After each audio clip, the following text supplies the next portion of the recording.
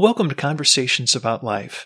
My name is Will Jackson, and I'm happy to be here with Mike and Sarah Olmstead, and also my son Billy is joining us too with passing around cups of Monte for us to enjoy. That's a drink from, where's the drink from, Billy? Argentina. Mike and Sarah are friends of ours. They're from Monroe, Wisconsin. They are EMTs. They make quilts in their home. That's not patchwork quilts, but how would you describe it? It's called long arm quilting. So we take the pieced top and combine it with the batting and the backing to create the finished product of the quilt. So it's the stitches that hold all three layers together. Okay, cool. And they have a dog named Zoe. And we're just been enjoying their visit here in the St. Louis area. We went to Missouri Botanical Gardens today. And tonight, I believe that there's an event, Hispanic event up at Rockport tonight. Well, Mike and Sarah, I'm just going to ask you guys some questions about yourself and just kind of dive into it. What have you learned in life that has been really significant for you? Something that has changed your life? Well, EMS has definitely brought a lot of awareness to different events and different life circumstances that has been, I think, life-changing for both of us. Yeah, that's probably true. EMS, you said? Yeah. So we get to be involved in a lot of circumstances that we wouldn't normally see. Yeah. That include a lot of different aspects of life, whether it be beginning of life or end of life, and then just people who are living either because of physical disability or some socioeconomic circumstances that we wouldn't that it's out there, but you don't see it firsthand until you're in a type of service industry that shows it to you, and particularly in moments when those people are in need of help. Yeah. So you're in a lot of different homes and stuff like that. Yeah. We have 4 ambulances, but we only staff 1 full-time. So our primary ambulance is always staffed with a paramedic, an EMT, and a driver. The driver doesn't have to be a licensed EMT, but oftentimes is.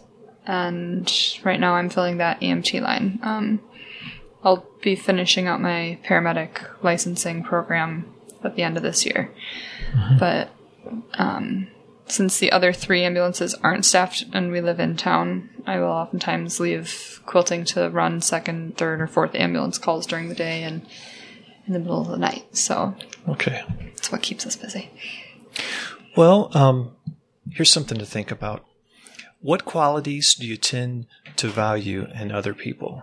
Just either one of you who might have a response to that. Honesty. I think both of us. Yeah, I think honesty, a genuineness, I guess. Okay. I'm typically pretty slow to open up to people. I'm kind of the opposite. I am drawn to people who care about other people and about life, about what they're doing. Mm-hmm. And also kind of to people who are on the very opposite end of that spectrum and just are in emotionally a hard place that just don't care. And I tend to want to befriend them. Okay. But, when it comes to honesty, why is that such a, something that you value so highly? Trust, I guess. I mean, relationships are built on trust, and honesty would be a huge part of that.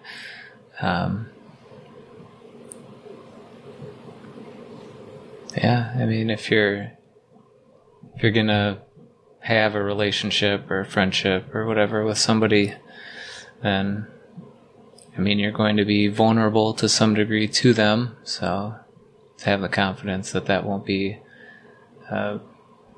abused or mistreated, I guess, is we all want to feel confident in that, I guess, or feel a little secure in that. Okay.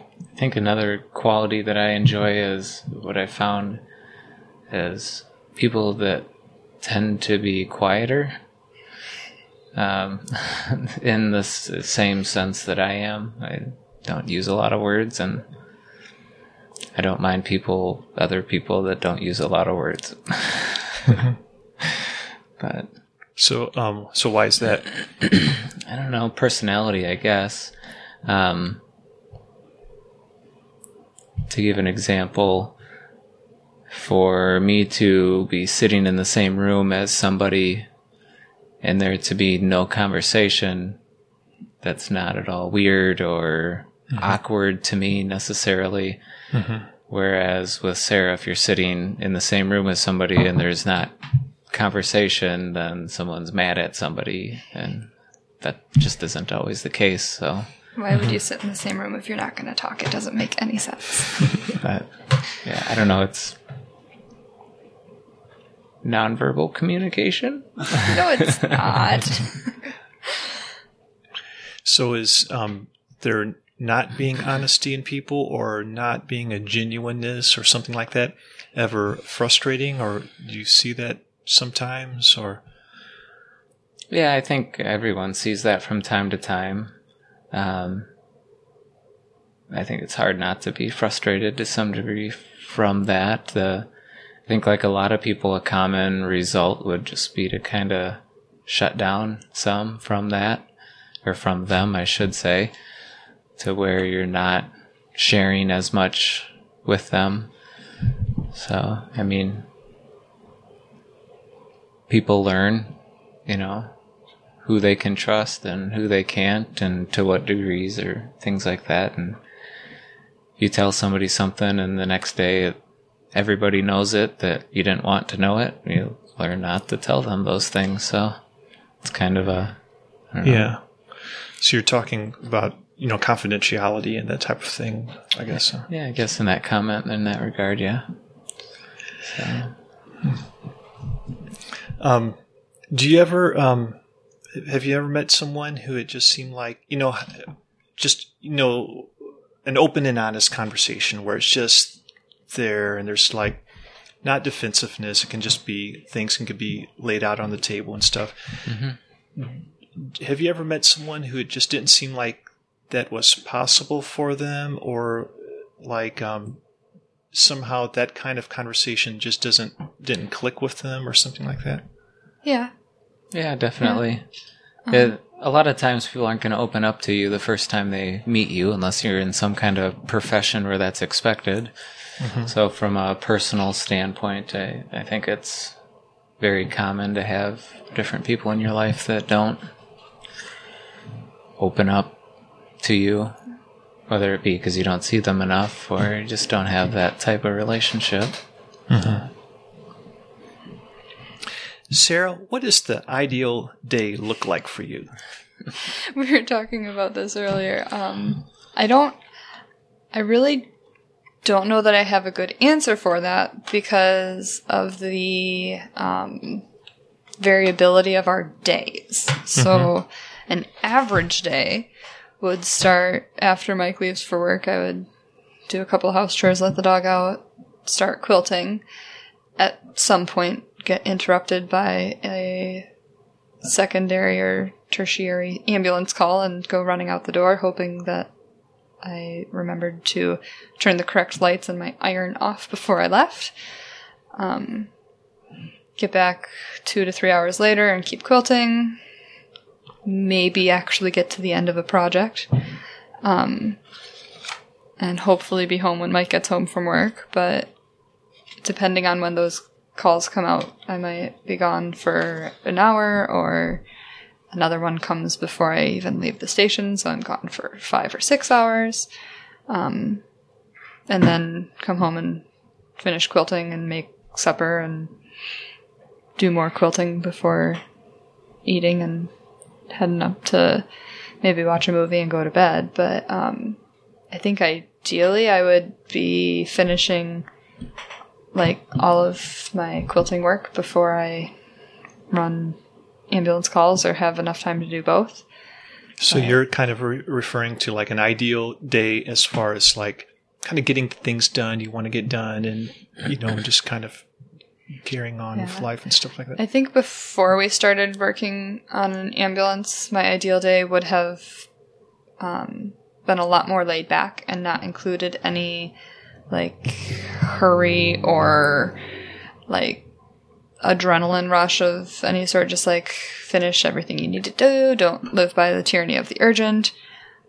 But since that's sort of the lifestyle that we've pursued, even not just chosen but pursued, almost all of our days hold some form of emergency, not ours but someone's. And it's very strange to go multiple days without dealing with anything. So I almost start like looking over my shoulder and feeling like something must be going on and I'm missing it. Something bad's about to happen any moment.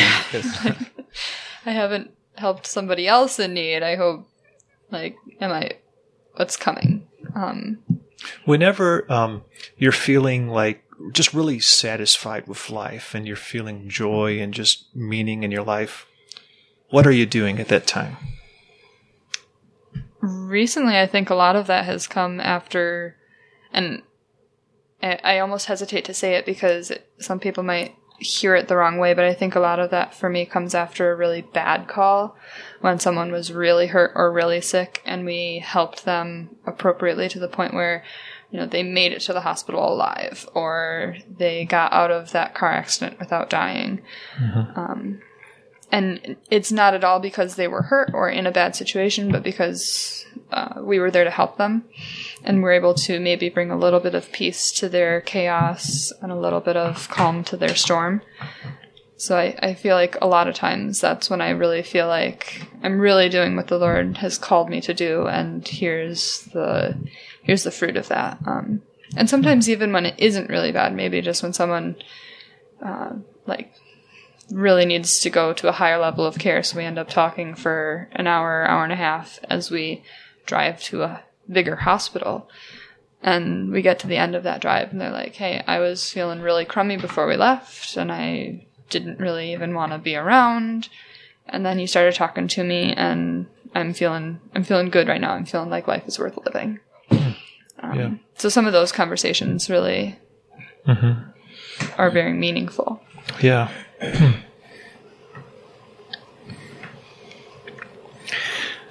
Well, Mike, who or what in the culture at large has been impactful and influential in your life? As a general broad statement, or secular, or just whoever, spiritually, or just whatever way.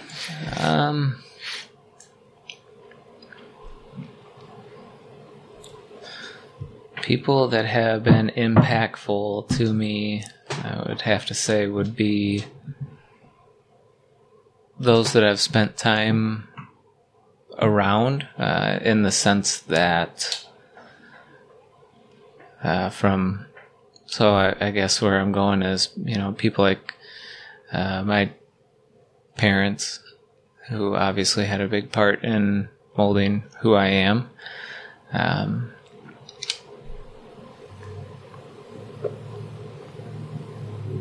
The two pastors that we have right now have been fairly influential, I would say. Not necessarily, not on from a sense of being like one-on-one, face-to-face with me, but just in the way that they express their love towards others and how they're shepherding those under them. Also, more from outside, or not necessarily spiritually, but different people at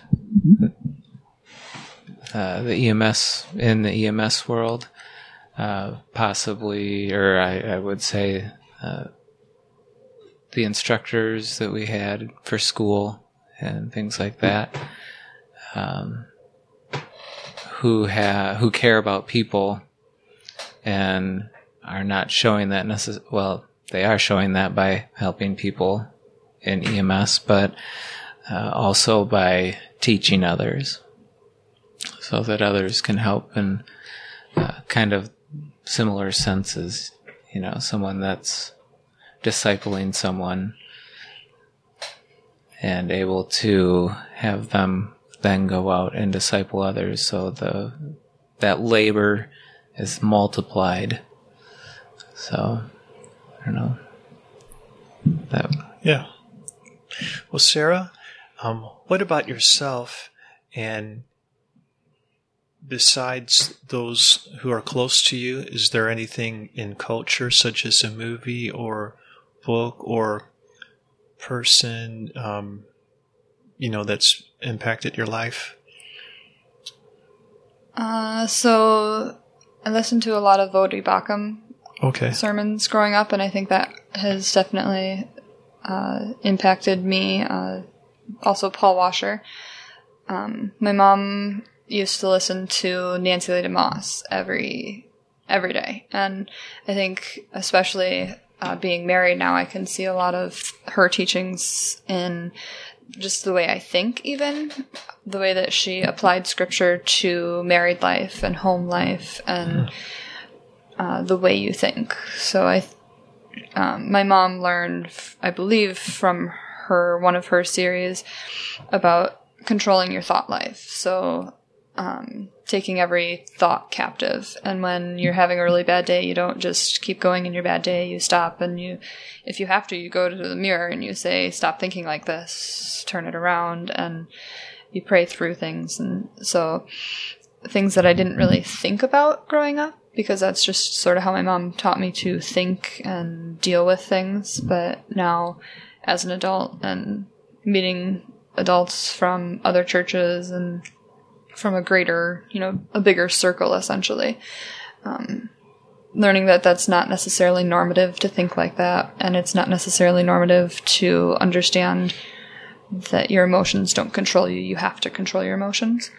And then also, facing more struggles with that.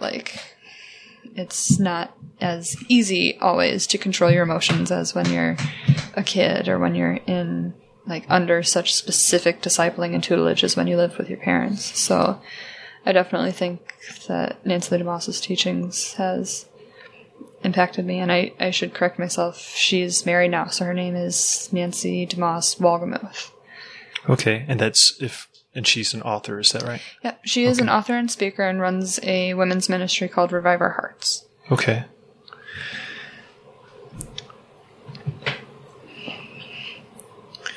Well, who has made an impact on your life because they were a loving person? And I guess I'll ask this to you, Sarah, because Mike already, he kind of expressed that. And what did love in their life look like, and how did that impact you?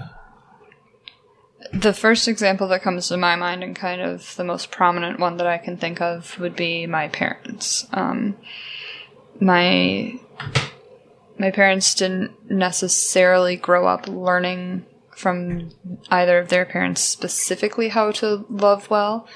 Not that it was always not shown or talked about, but it was something that in their Christian life they really had to work towards and be specific about, both in their marriage and in family life and in ministry life. So really seeing them purpose to learn to love well and to teach their children to love well. So that specifically has definitely had a lasting impact on me, and the way that they treated people, even when, as a kid, and you hear things, so even when there was tension, the way that they treated each other and other people really stands out to me in my memory. Is there any kind of example you can give as far as in your family where it was we're going to love in this situation because it's the right thing, and rather than just what would be whatever your family was struggling against, Sure. So there was a family in our lives that was just particularly high maintenance, I guess you could say. They were just in a hard spot and needed a lot of attention and a lot of energy, and it just got very heavy. Like, it wore on all of us. But my mom kept loving them really, really well for a very long time, and kept giving us the tools to do that. So, and I mean, as kids, it's really hard to keep going when people are driving you crazy or anything like that. And she kept giving us the tools. So she would say, okay, you don't have to share all of your toys, or you don't have to have this game out when they come.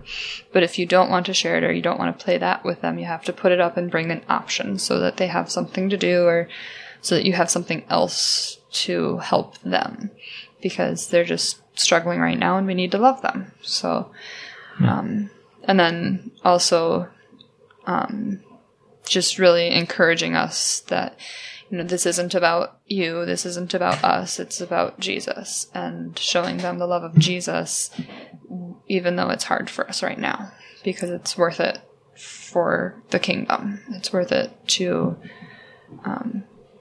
love on them because God loves us. So that was just really impactful in adult life. When people are difficult and you don't want to do something, I can look back and see how faithful God was through my parents loving that family, and knowing them now, how far they've come through all of that, and just some of the encouragement that we were able to provide in the midst of a hard time in their life when they were just tired, really.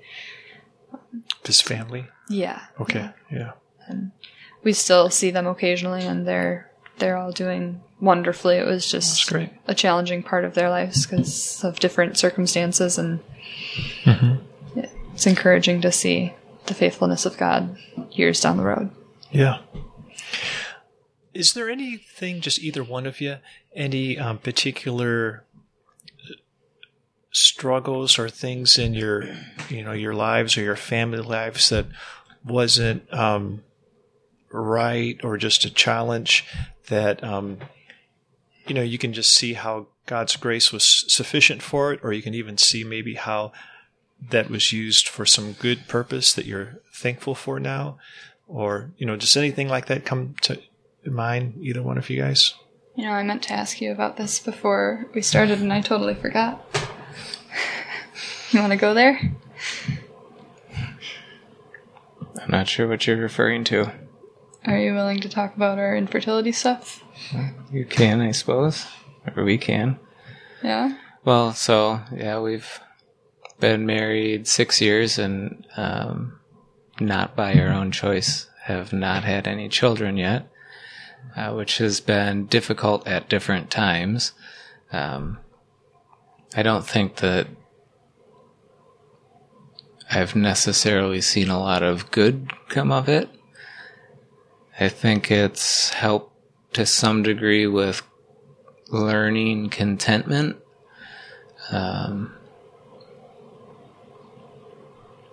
It's kind of just one of those things that's an ongoing thing that we're working through.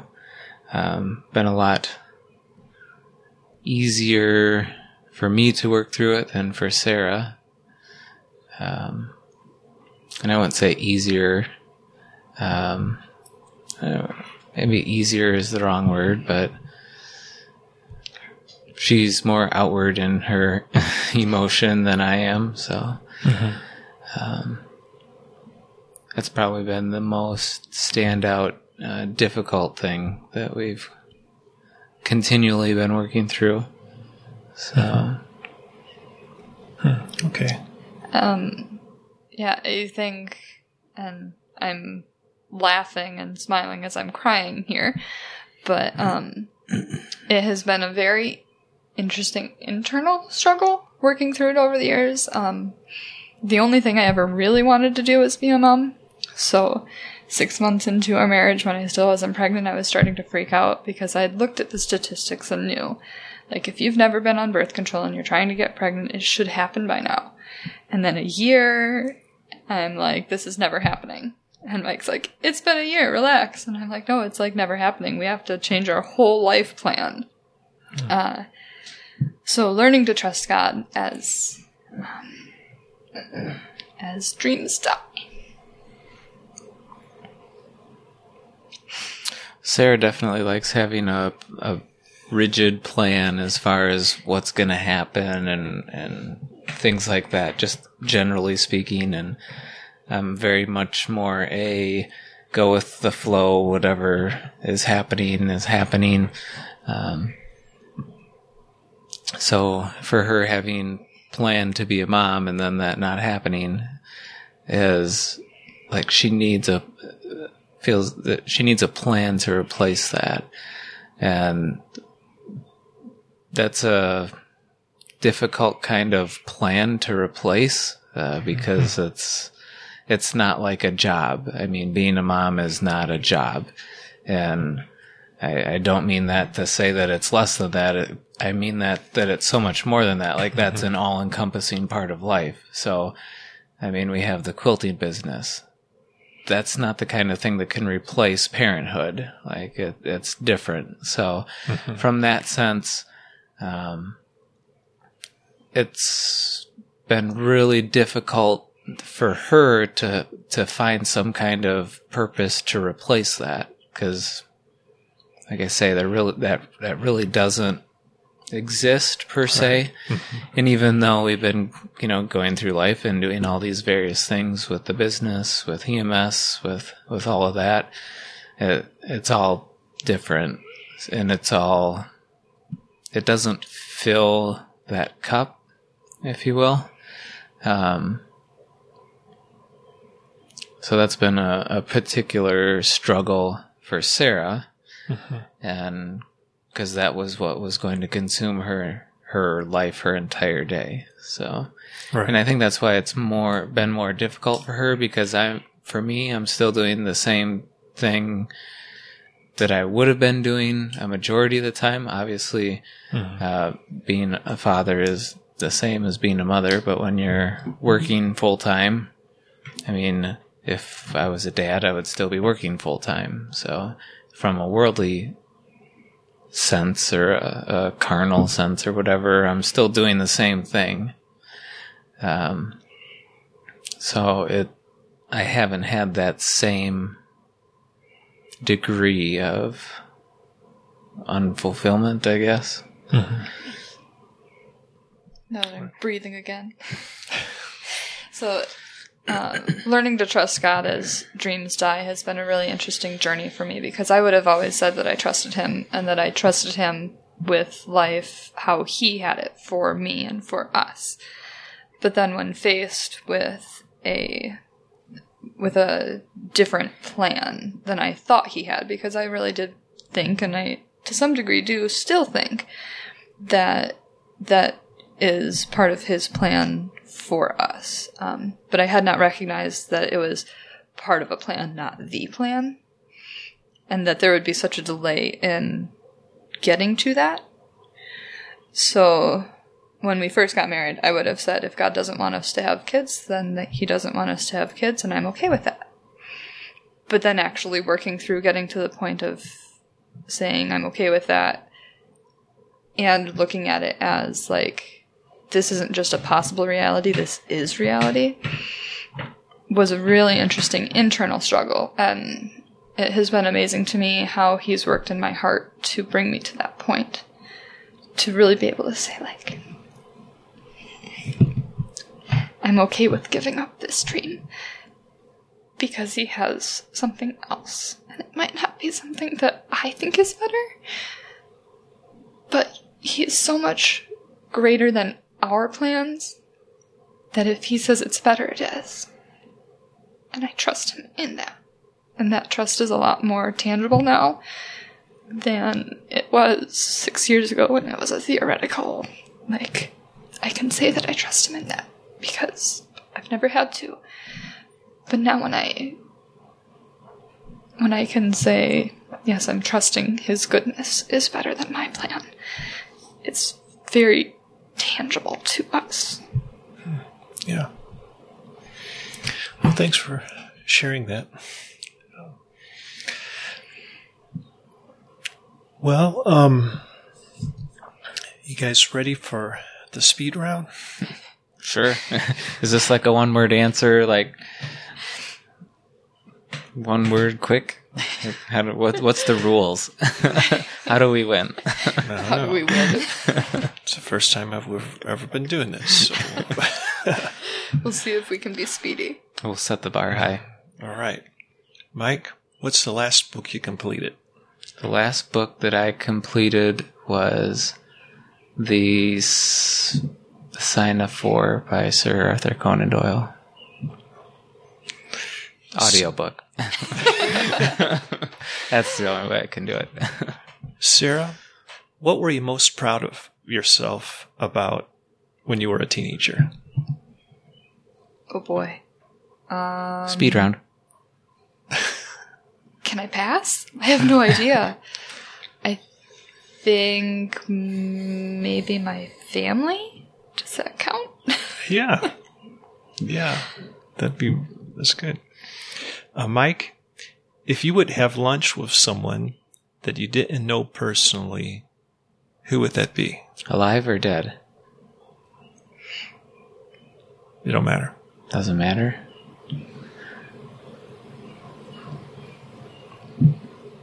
That's a pretty difficult one. I would have a hard time not saying a family member, whether it be mom or dad's side, for someone that's dead. But as far as for someone that's alive,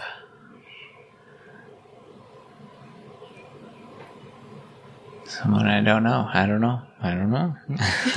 I'm content with the people I know. Sarah? Maybe Nancy DeMoss? Okay. Sarah, if you could change something about how your church functions, what would it be? I've recently had this idea that it would be really neat to have the same Sunday school teacher or Sunday school teachers, plural, follow the same age group of kids from preschool all the way through high school. And I've identified a couple of things about that would be difficult, but I think that's something that I would really like to see at least tried. But I haven't asked them if they would try it yet, so I can't really say that they wouldn't either. What would you say, Mike? Something about the way they function that I would change, or some? Yeah. I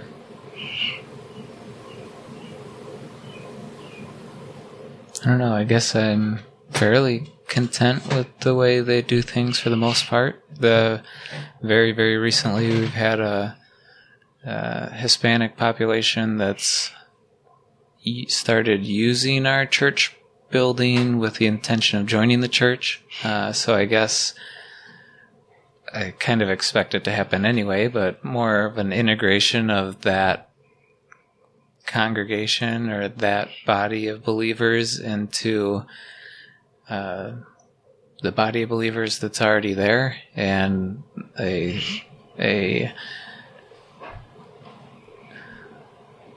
acceptance of them, with the love of Christ.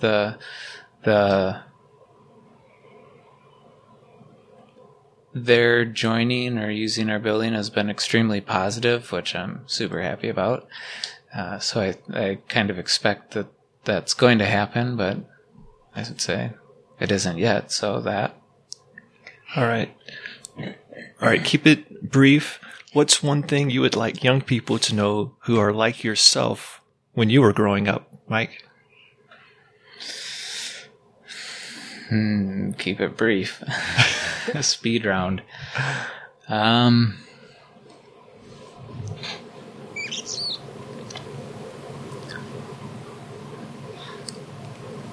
That's a good question. Probably, from a practical sense, to save money while you're still living with your parents and working, and you have money that you can spend on really stupid things, and you shouldn't do that. Right. Sarah, what's one thing you'd like young people to know who are like yourself when you were growing up? I had more time to think about it than Mike. I know. I saw you thinking. I'm going to say God's plans are better and he will be faithful. Mike, what tends to be the discussion topic when you are having a stimulating discussion with someone?